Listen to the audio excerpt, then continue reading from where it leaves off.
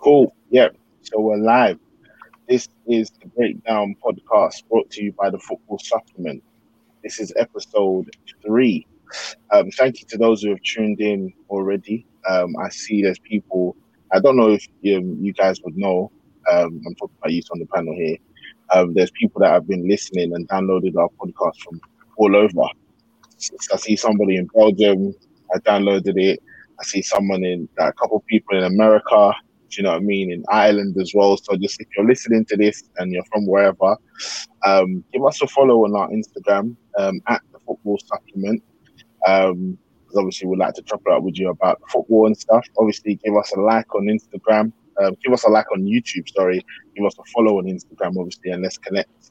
So that's obviously it's good to have people listening. Do you know what I mean? But anyway, episode 3. We're focusing on tactics. We're having a conversation on tactics. A lot of the times when people was talking about football, the difference really is that some people talk about football in terms of who won and who lost, but obviously there's more to it than that. When you talk about tactics, everyone's got their opinions on what's gone wrong and whatever. So we're just going to delve into some tactical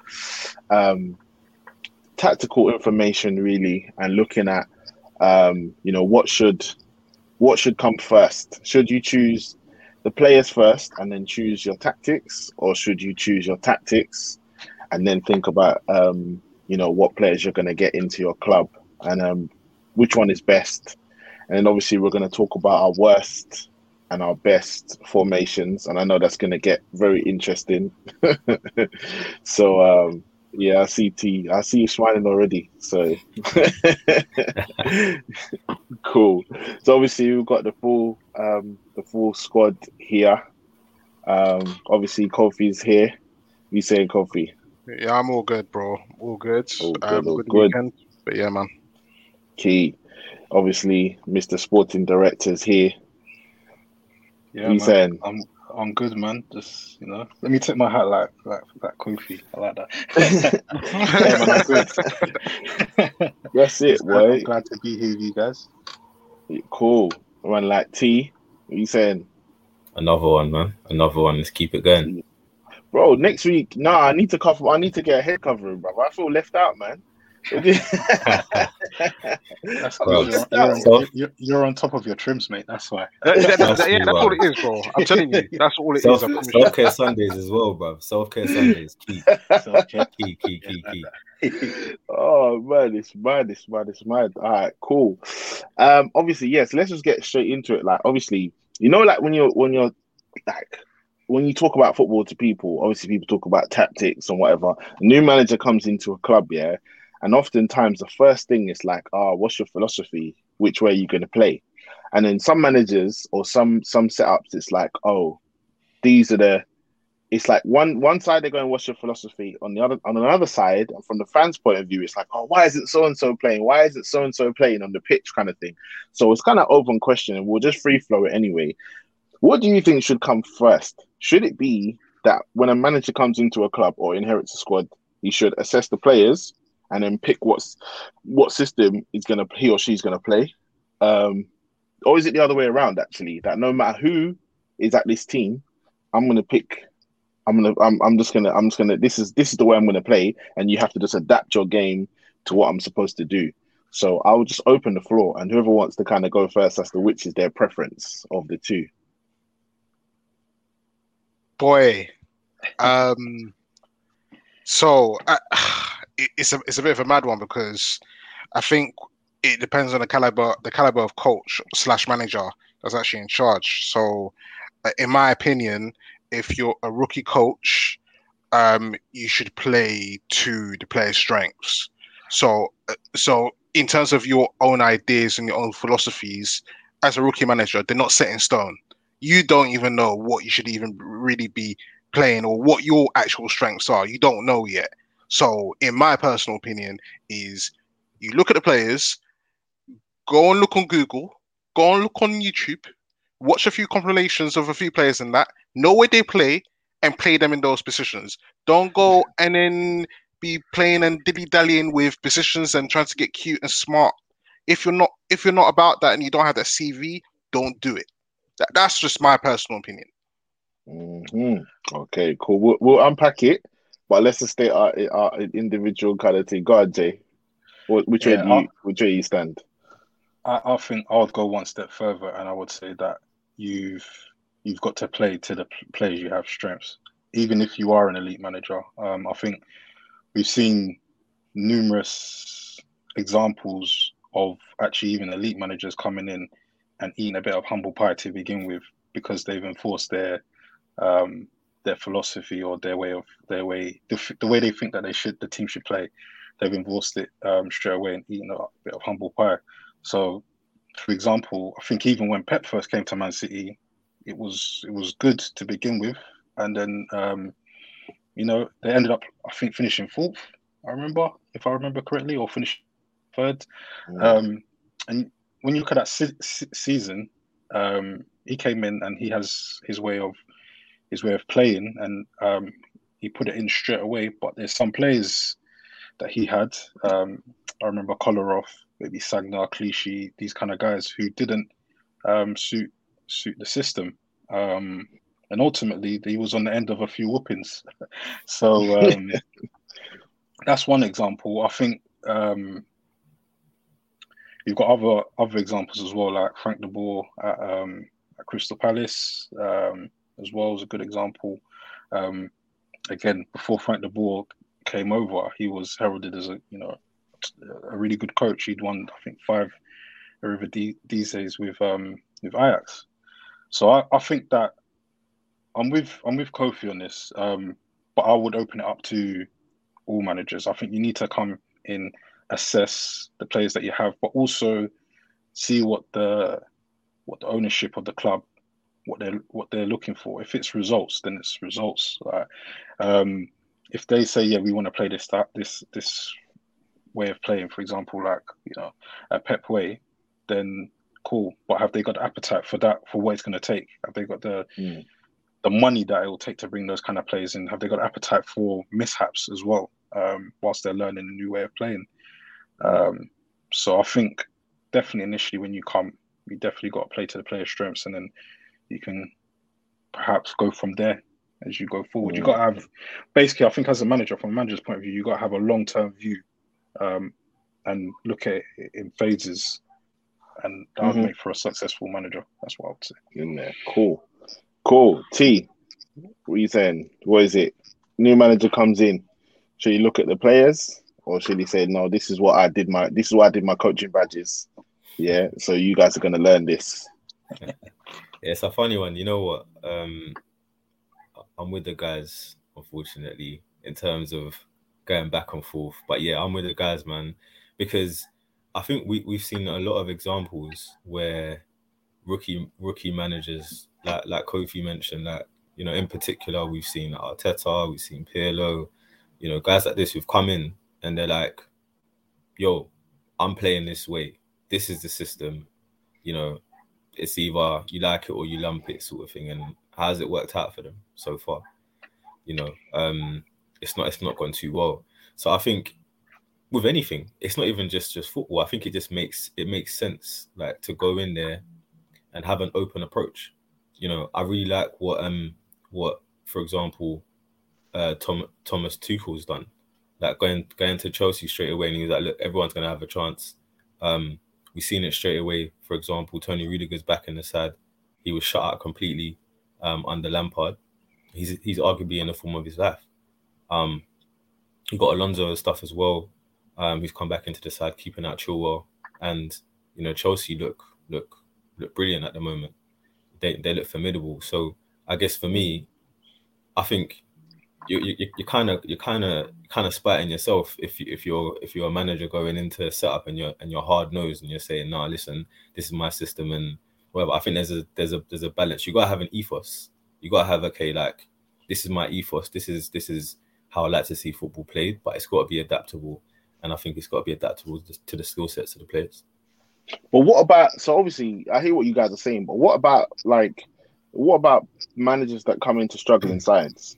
Like, you're coming into a side that's losing. Like, so obviously we know at the top of the table, the players are normally good enough to adapt, to to different situations. They've probably downloaded a lot more data and seen a lot more scenarios. But what about lower down the leagues? Like if a manager, because I'm not going to lie, if a manager comes into a struggling side, I'm not gonna lie. I do want to see a manager come in with a philosophy and a way of playing. Like, but that philosophy, it doesn't need to be some long-winded. And obviously, when we say the word philosophy, sometimes we're thinking about pass and move, pass and move. Nah, sometimes the philosophy can be the long ball, second and third balls, and that might not work if you've got smaller players and you're trying to get them to, kind of win all the 50-50s and stuff. So what about lower down the league, like?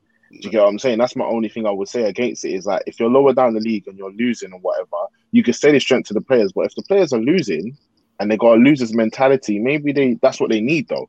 Maybe they need someone to say, you know what, you come here and you play there.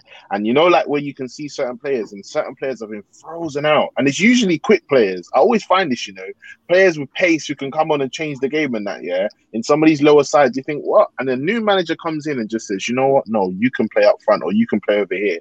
And all of a sudden, it's like that just unlocked their whole season. Do you know what I mean? So that's the only reason why I'll pose that out to you, like, do you not feel like for sides that are lower down, they probably need a bit of philosophy or system? Someone tell them what the system's going to be.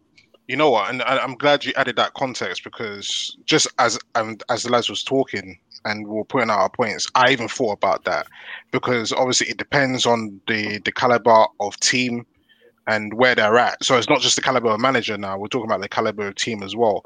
So if they're a struggling team and what they've been doing hasn't worked out, then clearly they can't argue that this is their best position.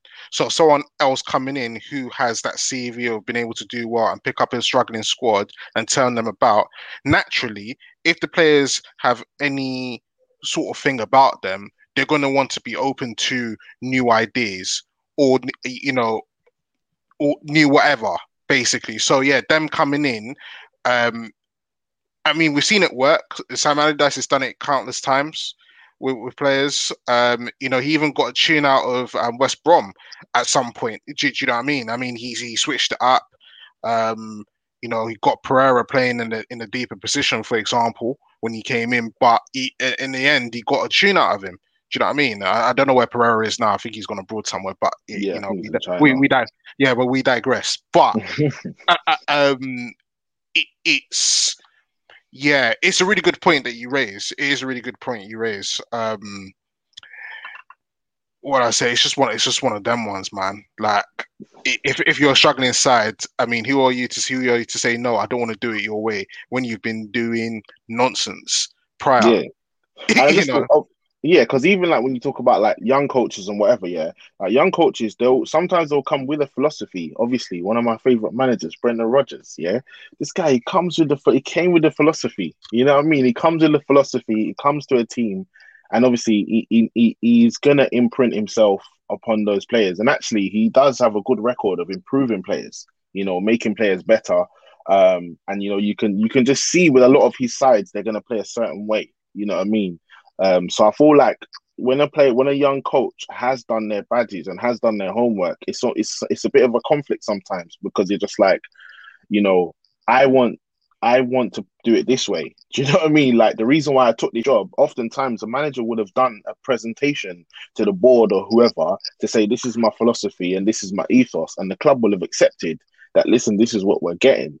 But obviously, as we know, it's a results business. So this is why it's kind of like the two. So if it was me to personally choose, I probably would say, I feel like if you have money, if your club has got money, then you should go down the philosophy route. If your club does not have money, big man, you better start learning those diagonals. There you go. No, I agree, man. Those shuttle runs. Do you know what I mean? Because like I'm thinking of managers who I rate. I rate Sean Dyche. Yeah, I rate him. I like that guy because he's the 4-4-2. Yeah, there's no messing about. It is what it is. You know what I'm saying? Squeeze. There's no space in between the defense and the midfield. The two forwards work as a dovetail. Their tactics are the same. They just get the ball wide and whip it in the box, bruv. It's just very straightforward. Whoever comes to Burnley, this is what you're gonna do, kind of thing. And if Sean Dyche was to go somewhere else, I would probably I feel a bit funny if he was not doing that. Yeah. Yeah, I don't know. I don't know, man. I'm not sure with that. Actually, I think go on, Jay, Go sorry, on, bro. shoot.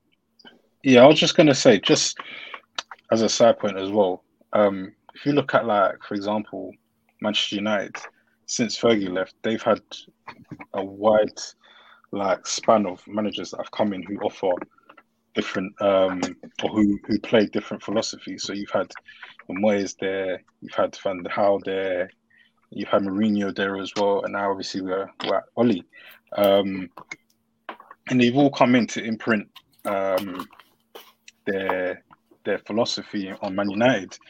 And Man United, obviously, as we know, is a big club, has a lot of money. And I think it'd be fair to say all those managers have probably been backed somewhat, but it's all questionable with them how successful they've been with imprinting their philosophy and their way of playing the game. So Van Gaal was let go of. Was he actually officially sacked? I can't remember, but I think he won FA Cup and he was sacked. Mourinho won, is it Europa League and another trophy as well. He was also sacked midway through. And Moyes, it was even worse, right? So I think that you know, if you're a club that's got money, yeah, and you come in and you're able to get the players that you want, it's still a bit of a tricky one when it comes to saying, this is my philosophy, this is what I'm coming to imprint, and I need this and that player, and still the success is not guaranteed, if you like. You can get like an example of Man United, you can get trophies in that, but it doesn't feel like none of those guys have been a success, if you like. Van Gaal, the fans, I think the fans weren't really happy with Van Gaal. Some fans maybe, most fans not. There was moanings about the way they played; it was boring. With Mourinho as well, there was a big, divide amongst the players and a big divide amongst the fan base. The other thing as well was what I was gonna say, sorry to cut you. What about if your philosophy is actually progressive though? Because sometimes when like in football, we're philosophy and we're thinking about playing it across the back. You know how I love, it's my favorite thing to do. Play the ball across your own box and stuff like that, right? Like, what about if your philosophy is not that? What about if your philosophy is a bit more robust? It's like Klopp when he came into Liverpool. Man, you know what I mean? You had them doing, bleep test. You know what I'm saying? He got them playing a certain way, or he imprinted a certain way, and he said it's going to take a couple of years. So it's going to take a couple of years, but he essentially said, listen, this is what I do.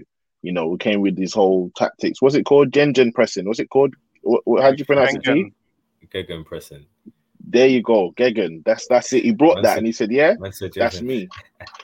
Yeah. No, it's true. But you know what? You see someone like Klopp, yeah. Obviously, when he was at Dortmund and Mainz, he played a 4-2-3-1. So he's shown a bit of a flexibility in his approach, because at Liverpool, we know his thing is functional. His thing, the midfield is functional. They do their job, like everybody knows, and it's a 4-3-3 at Liverpool, so it's quite different. Even though with him, he's obviously got the counter press. That's Klopp. Like wherever he goes, he's going to take that. But he's shown that tactical nuance. Sorry. So with him, he's been very cute in how he tried to implement, because that 4-2-3-1 didn't really drop at Liverpool like when he first tried it. Yeah, I think. Yeah, go on, Jay. So, bro. No, you go.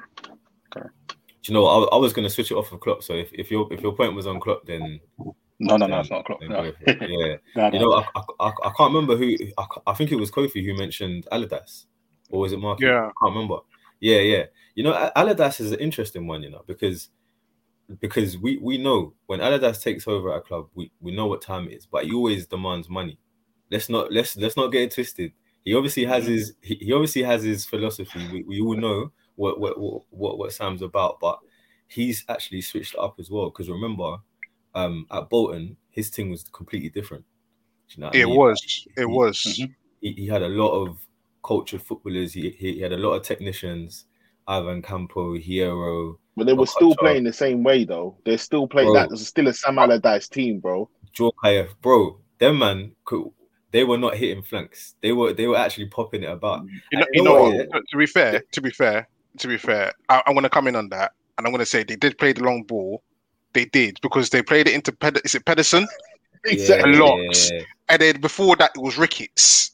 You know, ones, and then Nolan running onto them balls as well to contribute. Even the side, bro. Even like they got the ball. They did get the ball, and this is the thing with Sam Allardyce. This is what I'm saying. Sam Allardyce, he doesn't just play the long ball. It's one of the ones where for him, he cuts out the chance for you to ever catch any of his teams with the ball at the back, because they're not building up slow. Do you know what I mean? His thing is just, it's going to go into the final third all the time, to get what I'm trying to say, and try and win your second and third balls. And remember, Sam Allardyce is big on the stats, He's big on the, he's quoting. He's quoting. He's big on the stats. He's big on the stats. He's big on percentages. He looks at a lot of that data and stuff. He does a lot of data-driven stuff. So it's just like, say, for example, Sam Allardyce takes over. Let's just pretend he was to take over Arsenal, for example. Obviously, it's not a good fit. You know what I'm trying to say? But I'm saying in a manager like that situation, what does Sam Allardyce do? Does he say, okay, this is who Arsenal have got, so therefore now we're going to have to start passing and moving? Or does he say, nah, Ben White, you're just going to have to learn to just win this ball in the air. That's that. I don't care if you can pass, you're going to have to win this ball in the air. What does he do in that situation? I reckon Allardyce goes in there and he's looking at the fault of the side. So straight away, are we conceding goals? What, we're conceding goals, yeah? Okay, cool. Where are we conceding goals? Where is it? Is it because we're playing the ball around at the back? Are we losing our aerial duels? Are we not winning second balls? And then he addresses that straight away. That's what I think he does if he goes in at Arsenal. Like, no two ways about it.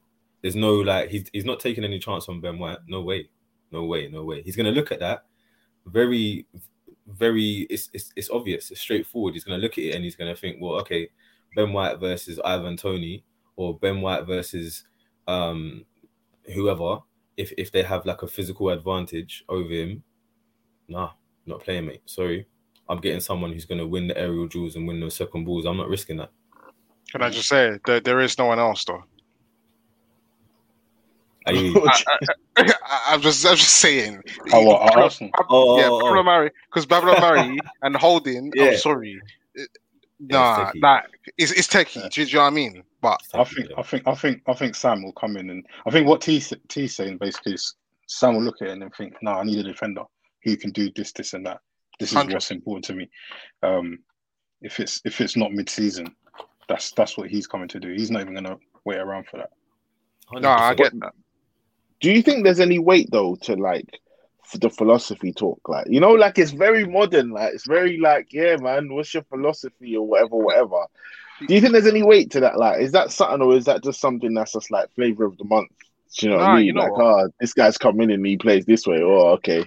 No, it's a big thing, man. It's a big thing, and I think the thing is, it always has been. Even if you go back 20 years ago, it was always that. Let me not even think about Premier League here. Let's go La Liga, for example. So you look at people like Frank Rijkaard at Barcelona and why he was brought in initially. Do you know what I mean? Barcelona have a particular way of playing football. And then what did they go and do? They went and copped Ronaldinho, for example. They already had Javier Saviola there. They already had Javi Hernandez there. Xavi Hernandez there. They already had crop of players that could play a particular way. But they said, no, we have to get a manager that understands our way of playing football. So it's always been there.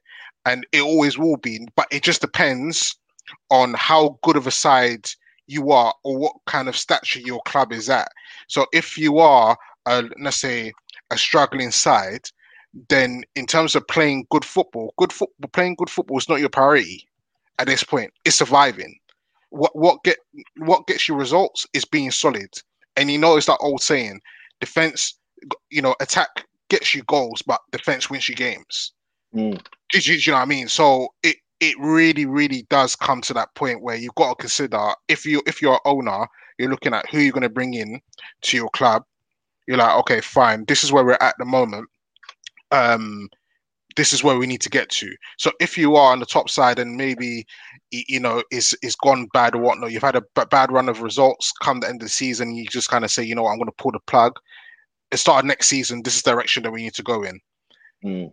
If you are top side, you're going to bring in someone that probably has a forward-thinking way of playing football. That's going to be top of your priority list. Whether that's playing down on the ground or playing around the back, depending on what the club culture is, that's going to be your priority. But if you are struggling inside, you're going to be looking at getting someone in that's going to come in, make you guys solid, create a foundation, and then go forward. Even if it's interim and it's like maybe 2 years or whatever it is, and you just know that fine, we're gonna get someone in to keep us on the ground, keep us in the Premier League, pretty much like Palace now. What they did with Hodgson, I don't know if he was any younger, whether he'd still be there now, but that's another argument. But you look at Vieira now coming in, and look at the players that he's now brought in. Do you know what I mean? So he's come in at the start of the season. He's had pre-season. He sat down. He's assessed all the players. You see people like Gary Cahill out the door. By the way, quality centre back. So yeah, no, don't get me wrong. Don't get me wrong. Quality, like one of your club. Hey, listen. Guys. I'm not even here to cuss. Gary Cahill. For his stint at Bolton, at Villa, to obviously coming to us. Great player. I wouldn't say he's legendary status, but he's obviously had a really good career. And I feel like he deserved more than that to get ousted. But again, forward thinking, Palace have been in the Premier League for however long and surviving every year for the last however many years. It's been, 6-7 years now. You've got to try and progress. And I know Jay mentioned De Boer. They tried it then and it didn't work. And they said, nope, we're going back to what's going to keep us in for now. Was that when who came in after Hudson? Yeah. Hudson, or was it Hudson? Was it Hudson or was it who? Was it Pardew? Or was it Pardew? No, I think I think Pardew was there before De Boer, and then Hudson came in. I don't know if anyone can confirm really quickly. Either way, we can fact check. But yeah, it's basically just that. So that's what I'm saying. So it really just depends. Or where your club is at in terms of stature and whatnot, for you to even consider, playing attacking philosophy or defensive one. It just depends, but it's always going to be there. It's always going to be there. Because I'm thinking also about, I got close, obviously, connection and ties looking at Aston Villa as well. And I look at the situation they were in. Yeah, they went through managers. Yeah, obviously the owners pulled out. Randy Lerner's pulled out of Aston Villa. He pumped in a lot of money. Then he realised it's not as profitable as he thought it was. He relinquished a lot of money, took money out, sold players. And at that point, the managers that was coming in, Martin O'Neill obviously walked because he saw the writing was on the wall.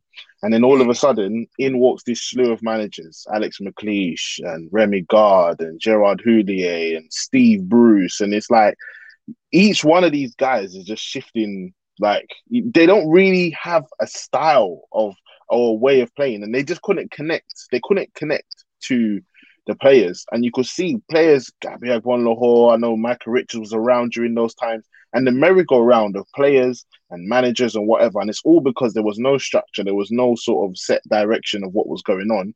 And obviously when they appointed now Dean Smith, and Villa were struggling, do you know what I mean? Villa were like, I think 8th from bottom when Dean Smith took over in the Championship, so they weren't doing well, but he came in and he actually had his philosophy, and he said, you know what, I'm just going to play this way. This is how we're going to play. And you could see within about 2 weeks, 2-3 weeks, you're like, wow, what a difference it makes to actually pass and move. Do you know what I'm trying to say? Like, and especially when you're playing in the Championship, if you're playing in the Championship and you can pass the ball and you can move, it's going to look like $1 million, obviously. 100%. Do you get what I'm saying? 100%.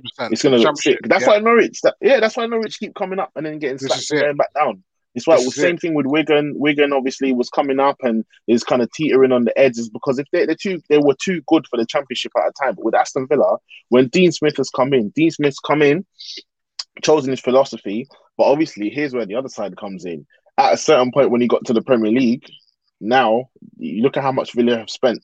They pretty much had to go on bankroll and say, you know what? No, we need to go and back this manager with the funds. So I do feel like, if he was just going straight off of my philosophy will get me through, Don't know, because at a certain point he had to turn around and say it. But initially, is what I'm saying. Initially, when he's come in, he hasn't said, "I'm going to play to the strength of what these guys are doing." Do you get what I'm trying to say? He's come in with his own ideas and said, "This is what I'm gonna push for." But can I ask a question though? Looking at the Villa squad at the time that he took over, would you say that they were underachieving with the caliber of players you had in that squad though? Just in your opinion. Yeah. That is a good point. I would say yeah, definitely, because but then you see me, the way I look at football, I feel like professional footballers should be able to pass the ball.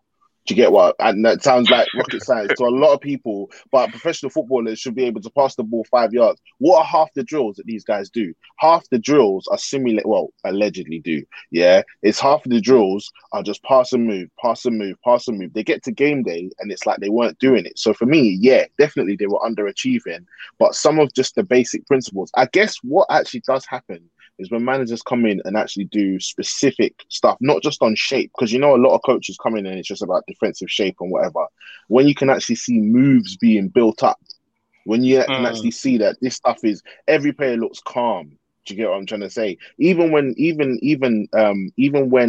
under the cosh and they're still doing it. So yeah, I would say he did come in and those players, he didn't find absolute rubbish there. There were players there he could build a side with, definitely. Okay. Point taken. Fair enough. But he's a weird one, because now when you look at, if another manager was to go into another club, do you know what I mean, at that championship level, let's say they're not playing progressive style, they're going to play the defensive style. Do you know? I don't know if that type of manager gets the same time. Do you know what I mean? If you're going to go in there and you're not going to play the progressive way, how do players who maybe are more pass and move, how do they kind of react in that way? It's mad, because like if we're talking the championship here, predominantly the championship, they're very much based on trying to stay in games rather than go in to try and dominate games. That's my overall sort of depiction of what I feel the championship league is, which is why it's so competitive, because people are getting done by defensive mistakes a lot of the time, right?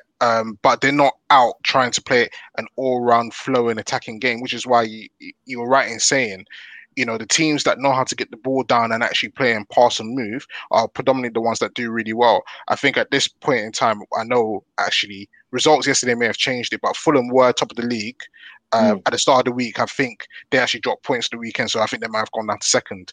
But again, Fulham are struggling side last season.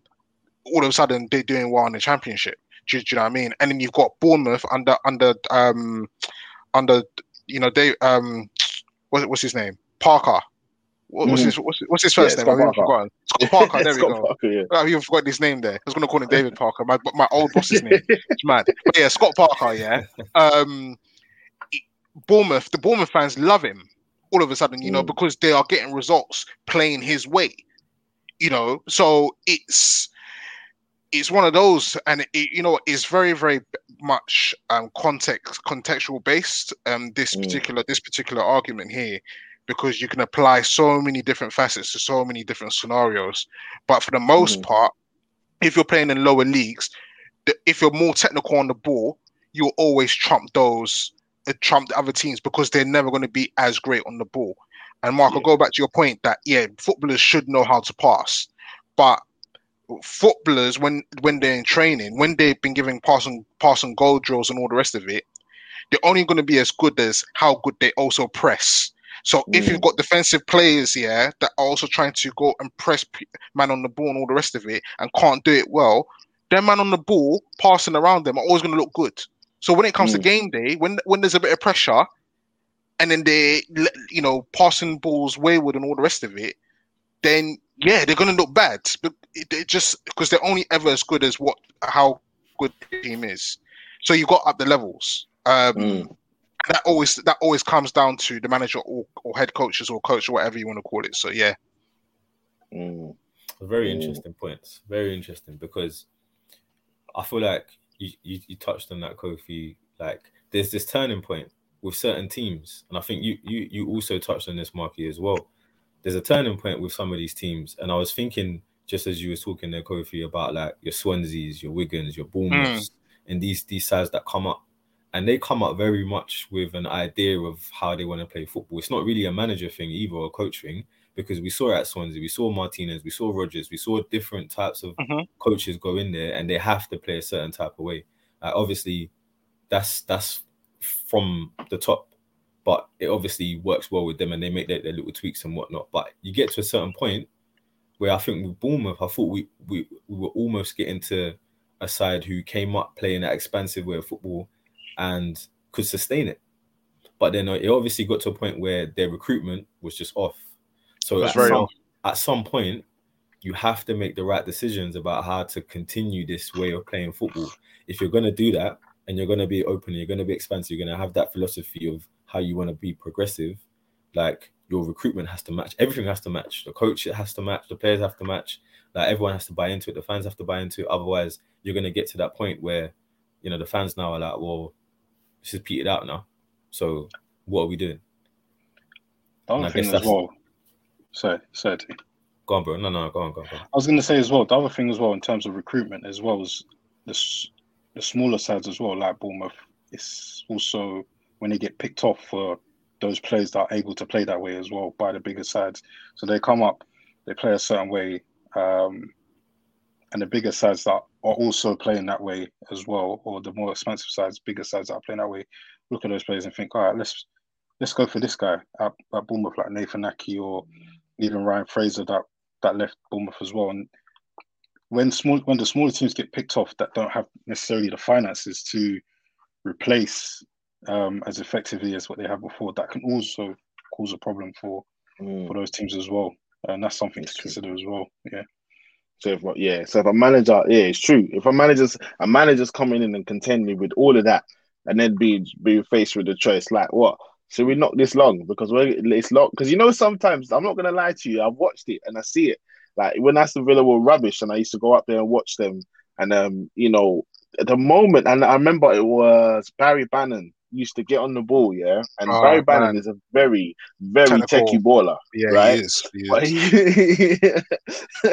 How he was trying to play, bro, every time he picked up that ball, it was stress. It was absolute stress. And the fans were going mental. Pass the ball. And I'm like, bro, just relax. Let him do his thing. He could open up the team, but it's like, and then you get caught in between. And that's why it's like, for me, I would say, whichever one you do, you must do. Yeah. So you can't say that you're going to say, this is our philosophy, but I'm going to pick this guy who doesn't really suit, the team. You got to choose. It's either you say, you know what, we're playing the ball on the deck. You can't play on the deck. You're not playing.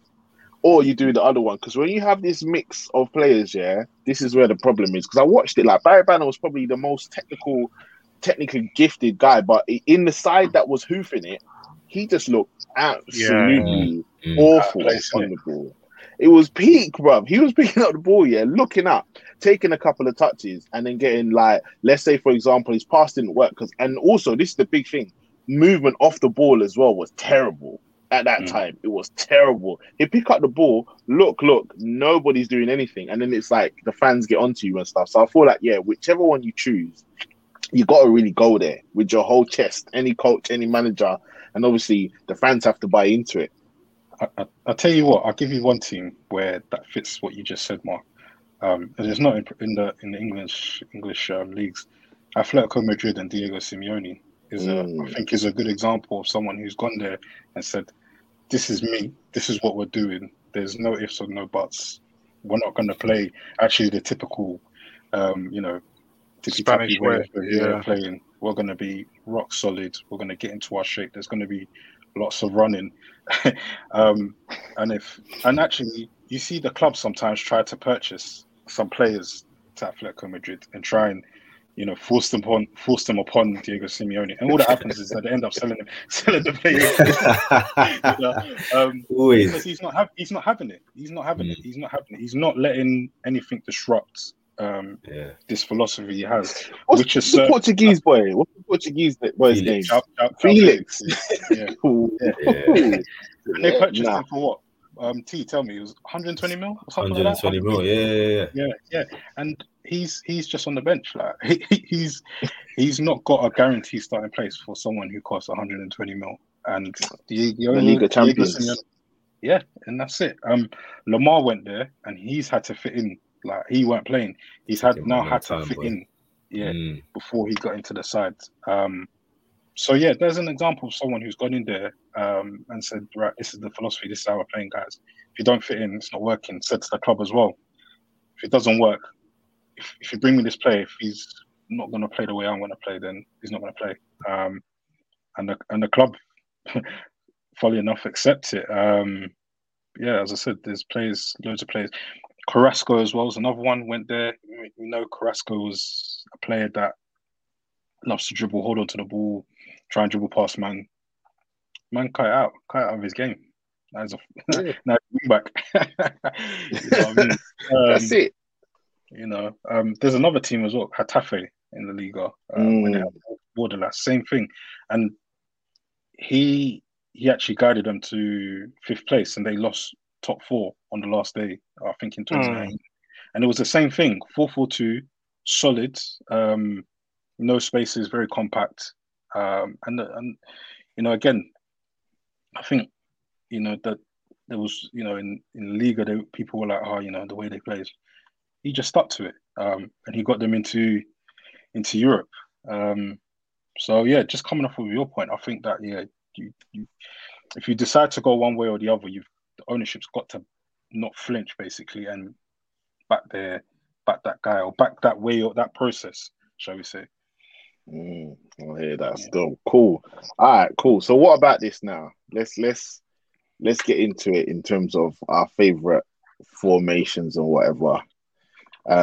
Your favorite formation or your favorite style of play. Obviously, let's just do this freestyle, free format way. Obviously, we always have these debates in our WhatsApp group. We always have it about, you know, the right, and is there a right and wrong way to play football? In your opinion, is there a right or wrong way to play? Like, what's your favorite formations? But more importantly, is there a right or wrong way to play? Me, I say no, but I know that the majority of football fans will say there is a right way and a wrong way to play football. Obviously, the right way being to play on the ground, to, you know, be more progressive, on the front foot and whatever. And the wrong way being to sit back and try and nick something and stuff like that. But yeah, what do you guys think about if there's a right and wrong way to play football? Just in general, just your opinion kind of thing. Yeah. I don't think there's a wrong way to play. Huh? I don't think there's a wrong way to play. I know you're surprised. You didn't expect that. No, it's T. I know T believes there's a right and wrong way, so I'm just waiting for you to come. Why me, bro? For me, I think there's a difference between being functional and between a wrong way of playing. Like, I don't want to see 10 man on the goal line. I don't want to see six man at the back, 4 man in midfield. I don't want to see that. I don't want to see man parking the bus, coach, forklift, truck, whatever. I don't want to see any of that. No. Like, okay, I hear it. Because obviously, you know, you man know, obviously I support Liverpool and whatever. Like, right now, Klopp, it's a mixed bag. Some games or most games you got Van Dijk switching the ball, or, you know, there's second ball wins, duels, whatever. We just get it in how we need to get it in. It's a very functional way of playing. I'm not against that, and I don't mind seeing that, because sometimes actually the organization, rigidness. You know, for example, Chelsea now, I wouldn't say Chelsea are the most expansive side, but I really like watching them because they're dogged. You can't get behind Chelsea. You can't penetrate them. Regardless, like right now, they're looking formidable. So, but they're not playing 10 man behind the ball. Do you know what I'm saying? For me, I don't want to see that, because I'm watching football to be entertained. Do you know what I'm saying? Yeah. So I guess it depends on what you're watching football for. If you're watching football to just win the game, you know, listen, I don't care about how we do it, whatever, forget the fans and all of that. Because at the end of the day, people are investing in going to watch football, whether you're paying a subscription or whether you're paying to go and watch the games. I ain't trying to see man, you know, dying on the line and all of that. No. I'm trying to see man try. I'm trying to see some some tactical nuance. I'm trying to see battles between the coaches. I'm trying to see, you know what I mean, like little those battles that you see, strategy, man, philosophy. I'm trying to see like that engagement within the game. I'm trying to see, for example, you know, earlier we watched Chelsea versus Spurs, or Spurs versus Chelsea, sorry, and straight away we saw Tuchel see the issue with the midfield. All right, okay, cool. Kante's going in there. The game completely switched. Chelsea win the game 3-0. So what's your formation? And say what's your favorite formation? Just pick one. Your favorite formation. You 4-4-2, 4-3-3. What's your go-to, like 4-3-3? Yeah, 4-3-3. 4-3-3. I like that. I like that. 4-3-3 for me. And you know, obviously, like I said, I'm Liverpool through and through. That's done us well. But yeah, for me, all kind of bias aside, I really like the wide forward play. I really like the advancement in the wide forwards coming into the game and getting goals, man, because what you're seeing now is tactical nuance and you're seeing shifts and innovation within the game. And for me, like, I've always loved wing play, stretch the game, get the ball wide, but now adding goals into it as well, for me, yeah, I love it. So 4-3-3 for me. Yeah. 4-3-3, cool. Jay, what's yours? My formation. Favorite formation, yeah. Favorite formation. Favorite formation. Okay. So my favorite formation is 4-4-2 diamond. Yeah, it's not the most expansive, but what I do like is obviously with that extra midfielder in midfield, you've got a level of control in the midfield, and you know, you have your two shuttlers or your two box-to-box guys, your defensive mid or your regista, depending on what type of diamond you're going for, and then your attacking mid who plays behind your two forwards.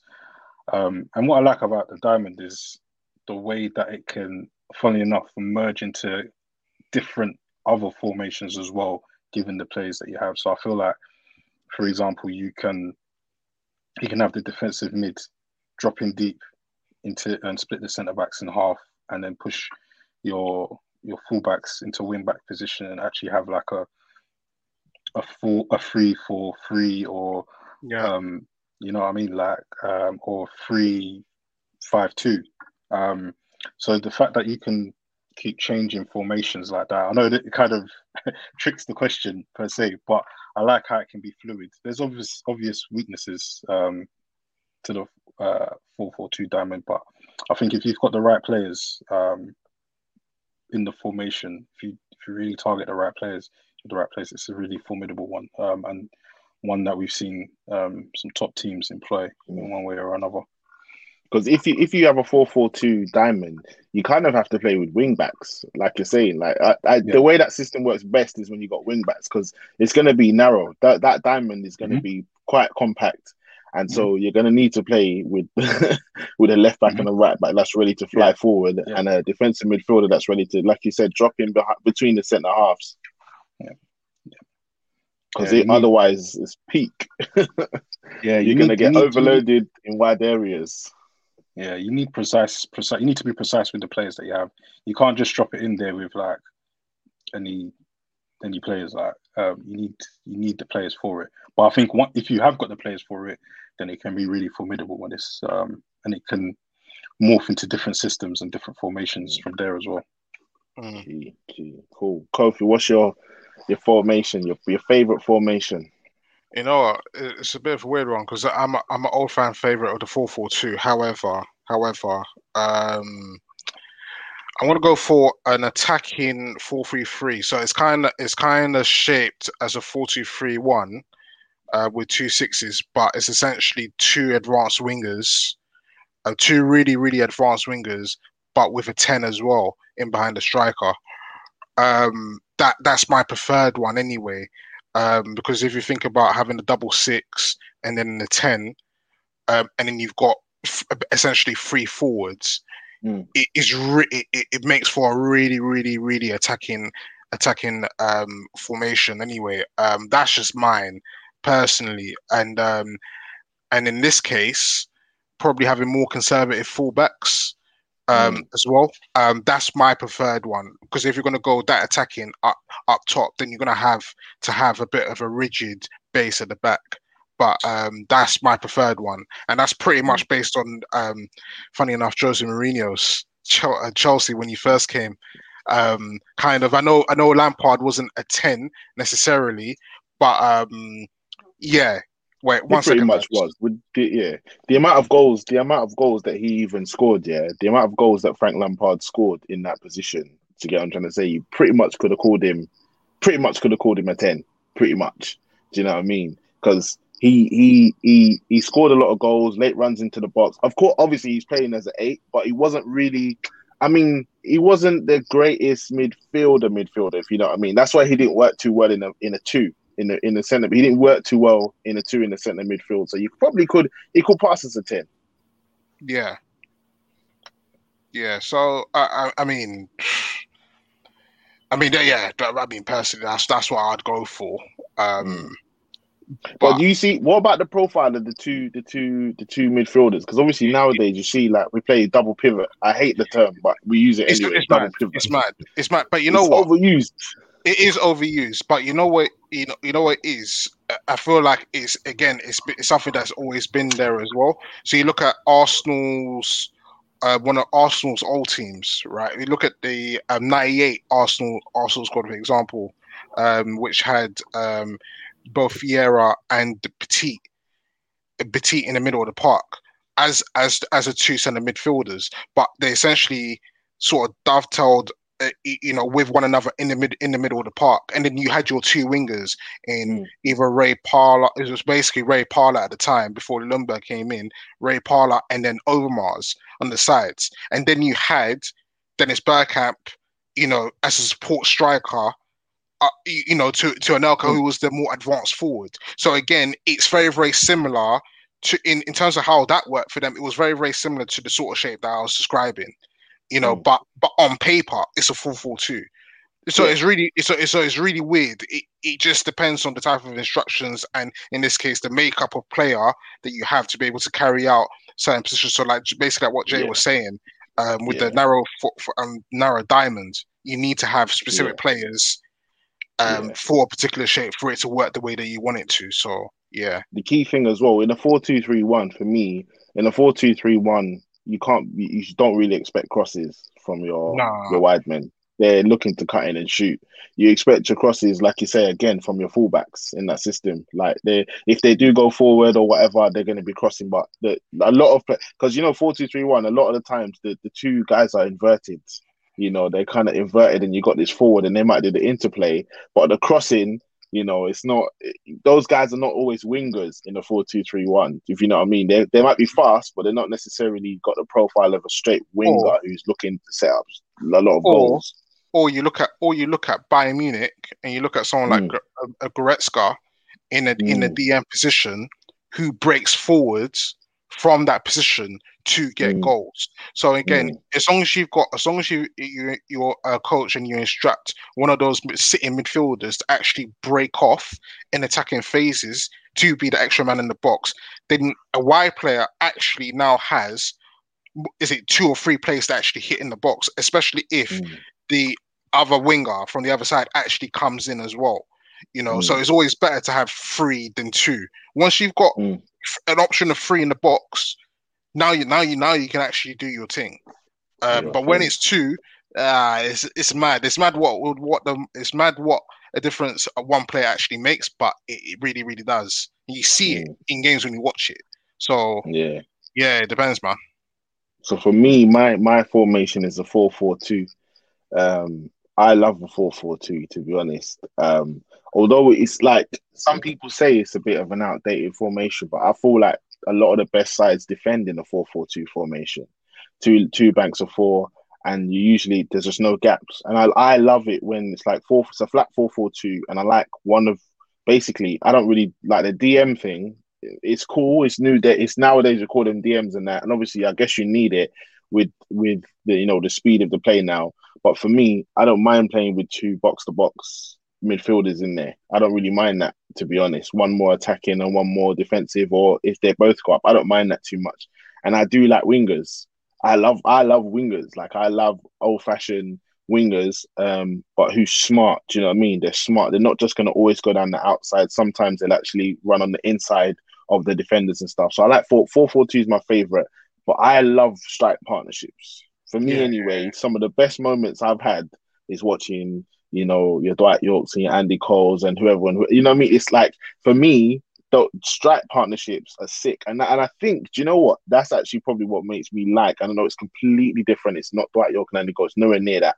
But that's why I like watching Burnley sometimes, is because the way that they are able to exist in this Premier League, and survive, and they are just surviving, but the way they're able to survive and pull off scalps by playing, do you know what I mean? The straight 4-4-2. Obviously, they don't have, it's not box to box midfield. This is Ashley Westwood, who's pretty much a sitting midfielder. But I like 4-4-2. I like strike partnerships. Do you know what I mean? I know now it's like one forward or no forward or whatever. But for me, I'm just classic like that. That's my favorite 4-4-2. Sometimes when a 4-4-2 comes up against a 4-3-3, it can be quite techie because unless one of your four strikers, especially if you play with two strikers up front, if one of those strikers drops into midfield, then it's cool. But that's not their natural position. So naturally, they're not going to come back and press as much as they, probably would like to and stuff like that. But I feel like attacking wise and defensively, I like the 4-4-2 shape, to be honest, because defensively, we talk about Atletico Madrid. Atletico Madrid love that. They love dropping into the 4-4-2, two banks of four. They let you have it wide. Cross it all day long. Cross. They'll clear it. T, you're laughing. Bro, that's why I'm laughing. I experienced that first time, and we're about to experience it again. They just gritted it. Do you know what I mean? Oh, and also, it's like for me, so the perfect side for me, tactics-wise and all that, is that Arsenal invincible side. For me, that's a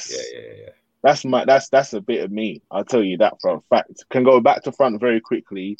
Can defend when they need to defend. The wide men are wide. You know what I'm trying to say? And players, it's not like, because nowadays it's like, everyone's so specialist.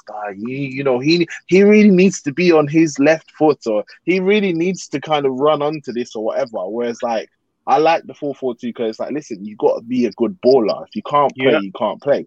That's it. Yeah. There's none of this, you got to protect someone. Yeah, and you get found out more in that formation as well. It's very, very, again, 1-to-1.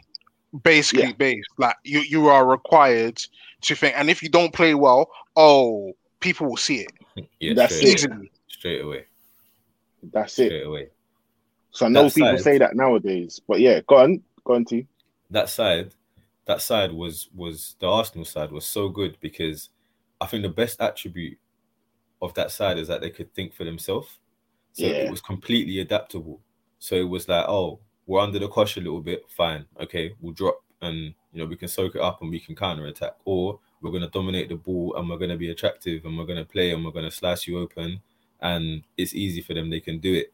And then also what I really liked about that side was, I think actually what we saw was proper innovation there because Pires and Ljungberg got a crazy amount of goals.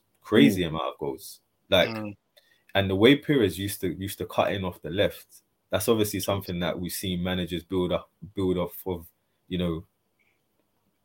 now we see that but I don't know who would have come after that. Maybe Jose when he had Duff and Robin. Yeah. But those two guys, Pires and Ljungberg, that was the start for me of some serious innovation because the way they used to get goals, but never caught out of position though, still holding the team shape. But they use their mind. They use like the intelligence. Okay, this is a time where I can attack the box or back post or link up with the strikers and these sorts of things. And that's where I love that formation as well because it's so adaptable. Do you know what I mean? Yeah. It's key, man. It's key. Cool. Yeah, go on, Jay. What are you gonna say? No, I was just gonna add in a little bit. I know, I got a bit of slack about talking about Gerrard and whatnot last week. Actually, when I thought about the 4-4-2 diamond, the team that I thought of was that was it 2013, 2014 Liverpool? Okay, yeah. Liverpool. Yeah. Mm-hmm. Yeah, and they played it. Suarez, Gerrard, Henderson. Yeah, SAS. Yeah, man. All of them. Sterling. And I thought, they got what, like over 100 goals that season. And I know, like, obviously, It's a They shame, conceded a isn't lot, it? though. Pardon? They conceded a lot, though. They conceded Yeah. a lot. Yeah, Yeah. It wasn't like an authentic 4-4-2 diamond, but I was just thinking the Premier League. Who's the last team I watched it, and they played that. They conceded a lot, but they scored a lot of goals as well themselves, and they created some good moments, particularly Suarez and Sturridge up front, like dovetailing. I wouldn't say that was the and best moment of the season, but you know. Here we go. But I really appreciate that attempt on the diamonds. Just so that you know, I really appreciate it.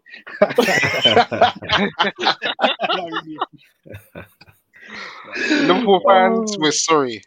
We're sorry, I'm not sorry. I'm not sorry, sorry, man. bro. Listen, I'm sorry, man. You see when Gerrard slipped, yeah? It's like I said this before. It was like that's one of my best football memories, to be honest.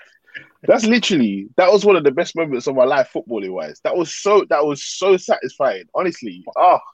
But honestly, I like it was good because I remember. I think that season, I remember before Liverpool played Arsenal. I think at Anfield. Mark, you were like, "Oh, who's going to win at this game?" And I was very bullish in the group chat. Like, I was very bullish too. If you remember, I was saying, "No, Arsenal are going to win." I was slandering big time. And what happened? We got slapped 5-0. And I was speaking to Kofi about it the other day. I was saying that was genuinely the first time when I thought, "Rah, there's been a change here." Like Liverpool are clearly head and shoulders above Arsenal at the moment. Like they proper slapped us like in that game. It was a sorry sight. So, despite like all the problems that you might have had with the way that you played and ultimately didn't get what you want, there was some. Like I'm saying, there was some great moments. But I mean, there's other teams as well that have played the diamond that I've been played it very well as well. Hey, Like that season fills me with so much joy, bro. I'm sorry, J-Man, but I'm sorry. I just have to double that. That season fills me with so much joy. See, you remember when you remember the group chat, innit? I was very bullish there. Bro, I remember everything. Yeah, man. You slapped us, bro. I remember everything, bro. You slapped us. I remember that. But that day, something switched in you. I like switched off. Bro. I know for sure. I know it was mad because I'm not usually like that, but I don't know. Was that around the time when Brodgy said 40 million? What are they smoking? Is it? That was the So that was the summer prior. So no, I think it was that. So that's what started off, isn't it? Yeah. I think there was the Sterling thing as well, where Sterling was potentially looking at Arsenal, and Brodgy came and said something about Arsenal being a big club. So I was just thinking, what? No.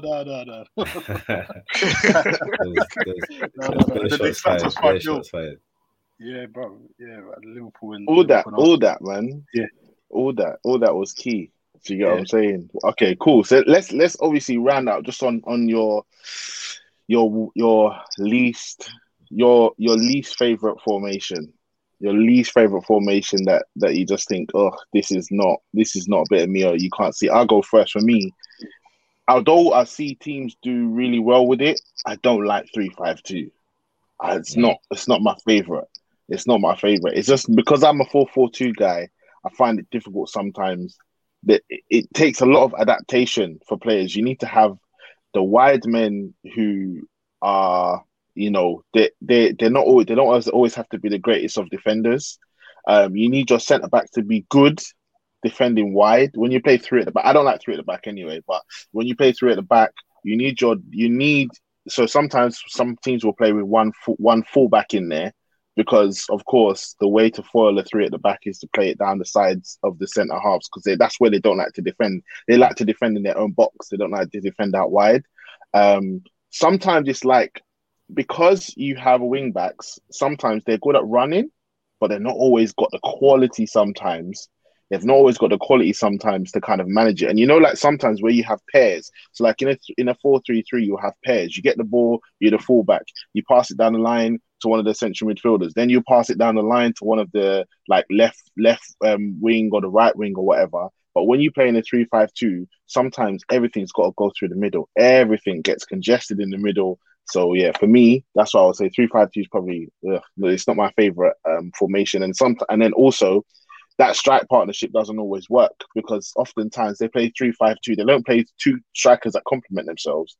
They they play two hungry strikers who's just going to compete against each other. So for me, 3-5-2 is my least favorite.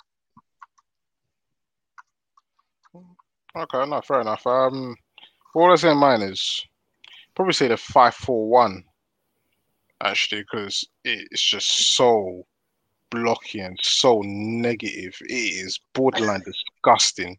And usually it turns from a 5-4-1 when it gets really techie and the pressure is really being powered on, it turns into a 6-3-1. And we've seen that in the Premier League as well. That's the true definition of park the bus or park trucks, park a parking lot. I don't even know like whatever sayings there are, but that is ultimately disgusting. I hate it with a passion. I can't. If I sat down and watched a football game and I saw a team playing that, I'd borderline just want to even switch off the television or even break the screen, because what kind of life is that? Well, you've taken we as fans have taken our time out of our lives, the one life that we live, to sit down and watch this nonsense. No, we can't do it. I'm sorry. So that for me, that cool. one takes the biscuit. Your 5-4-1, cool. Jay, what's yours? Your worst formation? It's like Kofi was in my head, because you know what? Yeah, I choose a 5-4-1, and it's because the other day, what's his name did it? What's this fella at Arsenal? Mikel Arteta, that's his name. He against Man City, he employed that, and I just, going back to, is there any wrong way to play? I don't think there's a wrong way to play, because it's ultimate results, results business. But if you place, I feel like with the 5-4-1 being so negative and so defensive, well, let me not say the word negative, so defensive, yeah. If you don't win, if you play that formation and you don't win, you've just like, as a fan, you've left me with a bad taste. Like you've left me with nothing. There's nothing to get out of it at all. Like, do you get what I'm saying? It's not like you attacked or tried to attack and lost, or you even tried to be balanced or whatever. But it's just pure defense. It's just pure defense. Also, I don't like seeing, like, you have a lone striker who's up top and he's got no support. Isolated, and he's isolated. And I'm just thinking, right, against three centre backs. And the striker's not quick, especially if the striker's not quick. Yeah, when teams have a finisher up front, so he's not even quick. He's not big, and he's not quick. He's just a finisher. Like his hold up plays all right, and it's bare annoying because you'll see him. They'll kick the ball up to him. He might have one good touch, and then one person starts running. But as he's running, it's only him. Everyone else is chilling at the back. You know what? Can I just say that was Newcastle at one point with Joelinton? I tell you, it's mad. Joelinton, the goalkeeper. That guy's an extra goalkeeper on the pitch, man. I'm telling you, man. Anyway, but it's just a lack in attack. I feel like as a fan, however you look at football, like it doesn't have to necessarily be tiki-taka or zones or whatever. But I mean, however you look at football, you want to be entertained one way or another. You want to see the team have a go one way or another. And I feel as if when you play a 5-4-1, basically what you're trying to do is either at best nick it, or basically try not to get hammered or try not to lose. So for that, 5-4-1, not for me. Cool. See, you got the final say on this. Worst formation. Yeah. Oh, well, I can't go with a 5-4-1, even though that point, Jay, that you mentioned with the one up top, it just disgusts me. It just disgusts me, brother. I can't stand that. I think for me, actually, mine's not too far off, but 5-3-2. So I don't like 5-3-2. And Kofi, you just mentioned Newcastle. That's exactly where I was going with it, because 5-3-2, it needs to be in perfect harmony if you're going to deploy it.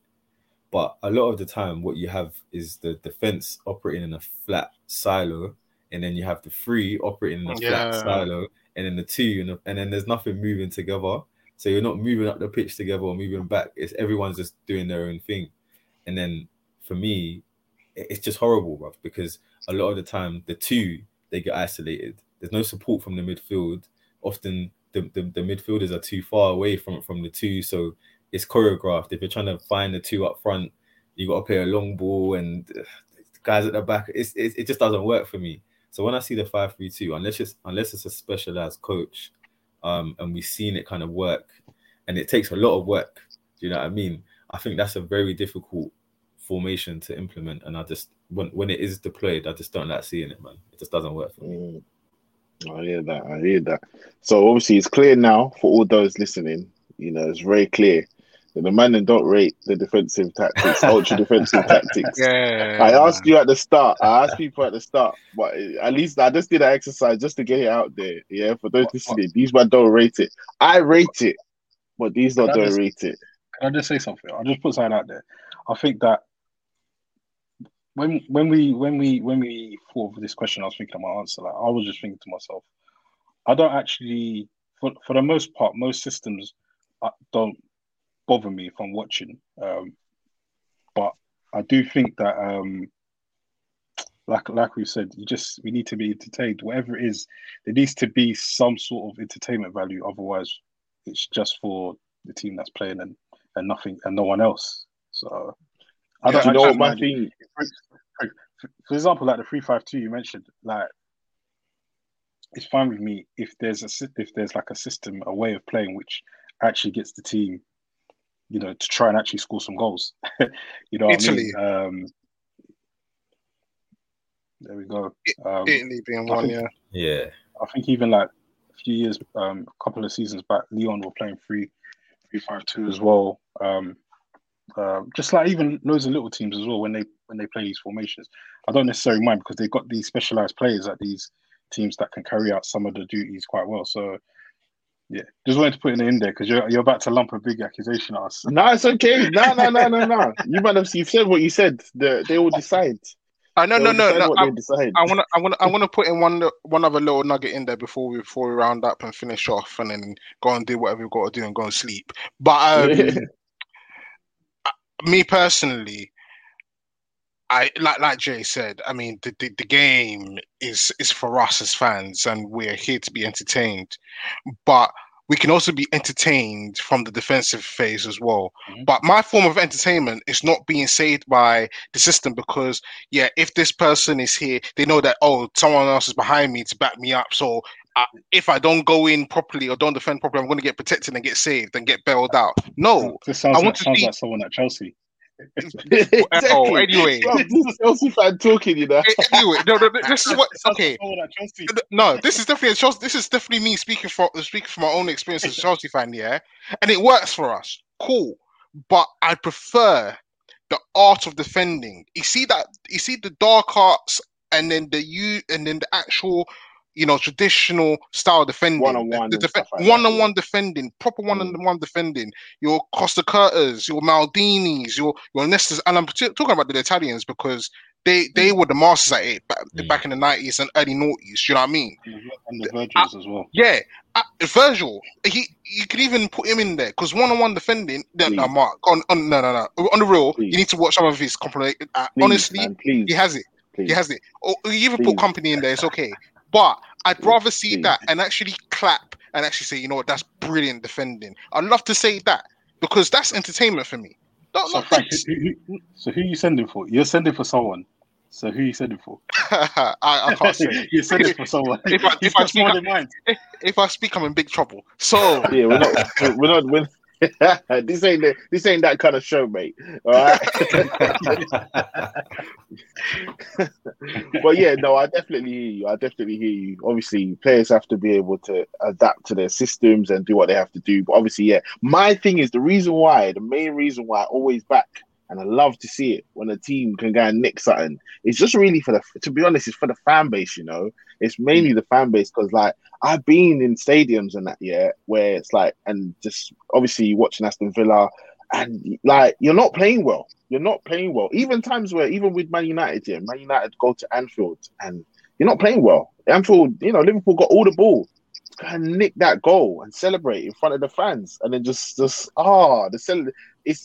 too nice. That's why I say I don't mind when it's like you've given up ground. You said, you know what, I can't play you guys at football because on this day we're gonna get slapped, and you say to yourself, oh, okay, cool, we're gonna make it hard for you, and if we get the opportunity from a set piece, you're gonna pay. That's my thing. It's just from the fan perspective. Like, if you're the fan of that team and you win like that, sometimes those kind of wins can give you way more confidence. Do you know what I mean? For the mentality, what it does for the players and stuff like that. Oftentimes, those type of wins help teams to go on runs, whether they're in relegation battles or whether they're going for the title. Think about title winning teams that have had to, do you know what I mean, dig deep and grind out some 3 points somewhere away from home. And it's just like, bruv, they went 1-0 up and they're just tired. And then they just said, you know what, this is what it is. So I think, yeah, watching that week in, week out, yeah, it's not going to be my favorite. It's not going to be my favorite thing to do. But where needs must, for me, there's no shame, man. Adapt your tactics, bro. Adapt your tactics. Jose Mourinho, adapt your tactics, bro. Pick up your trophy. That's what if it means Samuel Eto'o has got to play left wing, yeah, and defensive left wing, it is what it is, bro. Who's got the title? Inter or Bayern? Nah, bro. Because Bayern were killing it. And he said, nope, Samuel Eto'o, left midfield, Milito, up front. This is what we're doing. Schneider, you're going to sit. That's that. That's your business. That's it. So I feel like when it calls for it, do you know what I mean? It's got to be there. But I do agree with you, man, that, you do pay your money, and, people are traveling up and down, and you're training every single day. You should be able to pass the ball 5 yards. It's just as simple as that, bro. I don't, and especially because playing a defensive formation doesn't necessarily also mean that you're defending well. It doesn't mean that you're defending. It just means you've got loads of players there. You see that with Newcastle. They've got a lot. I'm not going to name players, but you know what I mean? They've got a lot back there. And it's an interesting mix. So, but anyway, it is what it is, man. Do you know what I mean? Cool. So we'll round up there anyway. That was episode 3 of the Breakdown podcast. Like I say, thanks to those who's listening. Obviously, thanks to Kofi, T, and Jay for joining me on the show. Thanks to those that's listening, man. If you are listening, like I say, if you're listening and you're from like a different country, obviously we're all in London at the moment. If you're listening for somewhere else, do drop us a message, man. We do want to know where you're listening from. And just like, obviously, if you've got any ideas, or if you even want to come on and you want to say your 2 pence about something we're talking about, just get in touch at the Football Supplement on YouTube, and the Football Supplement on Instagram. Also, we're on Spotify as well. That's where, obviously, if you're listening to this, it's on Spotify, and if you're watching this, it's on YouTube. So yeah, we'll be back next week with another installment of the Breakdown podcast. But for now, peace, man. Cool. Thanks for listening. Thanks. In a bit.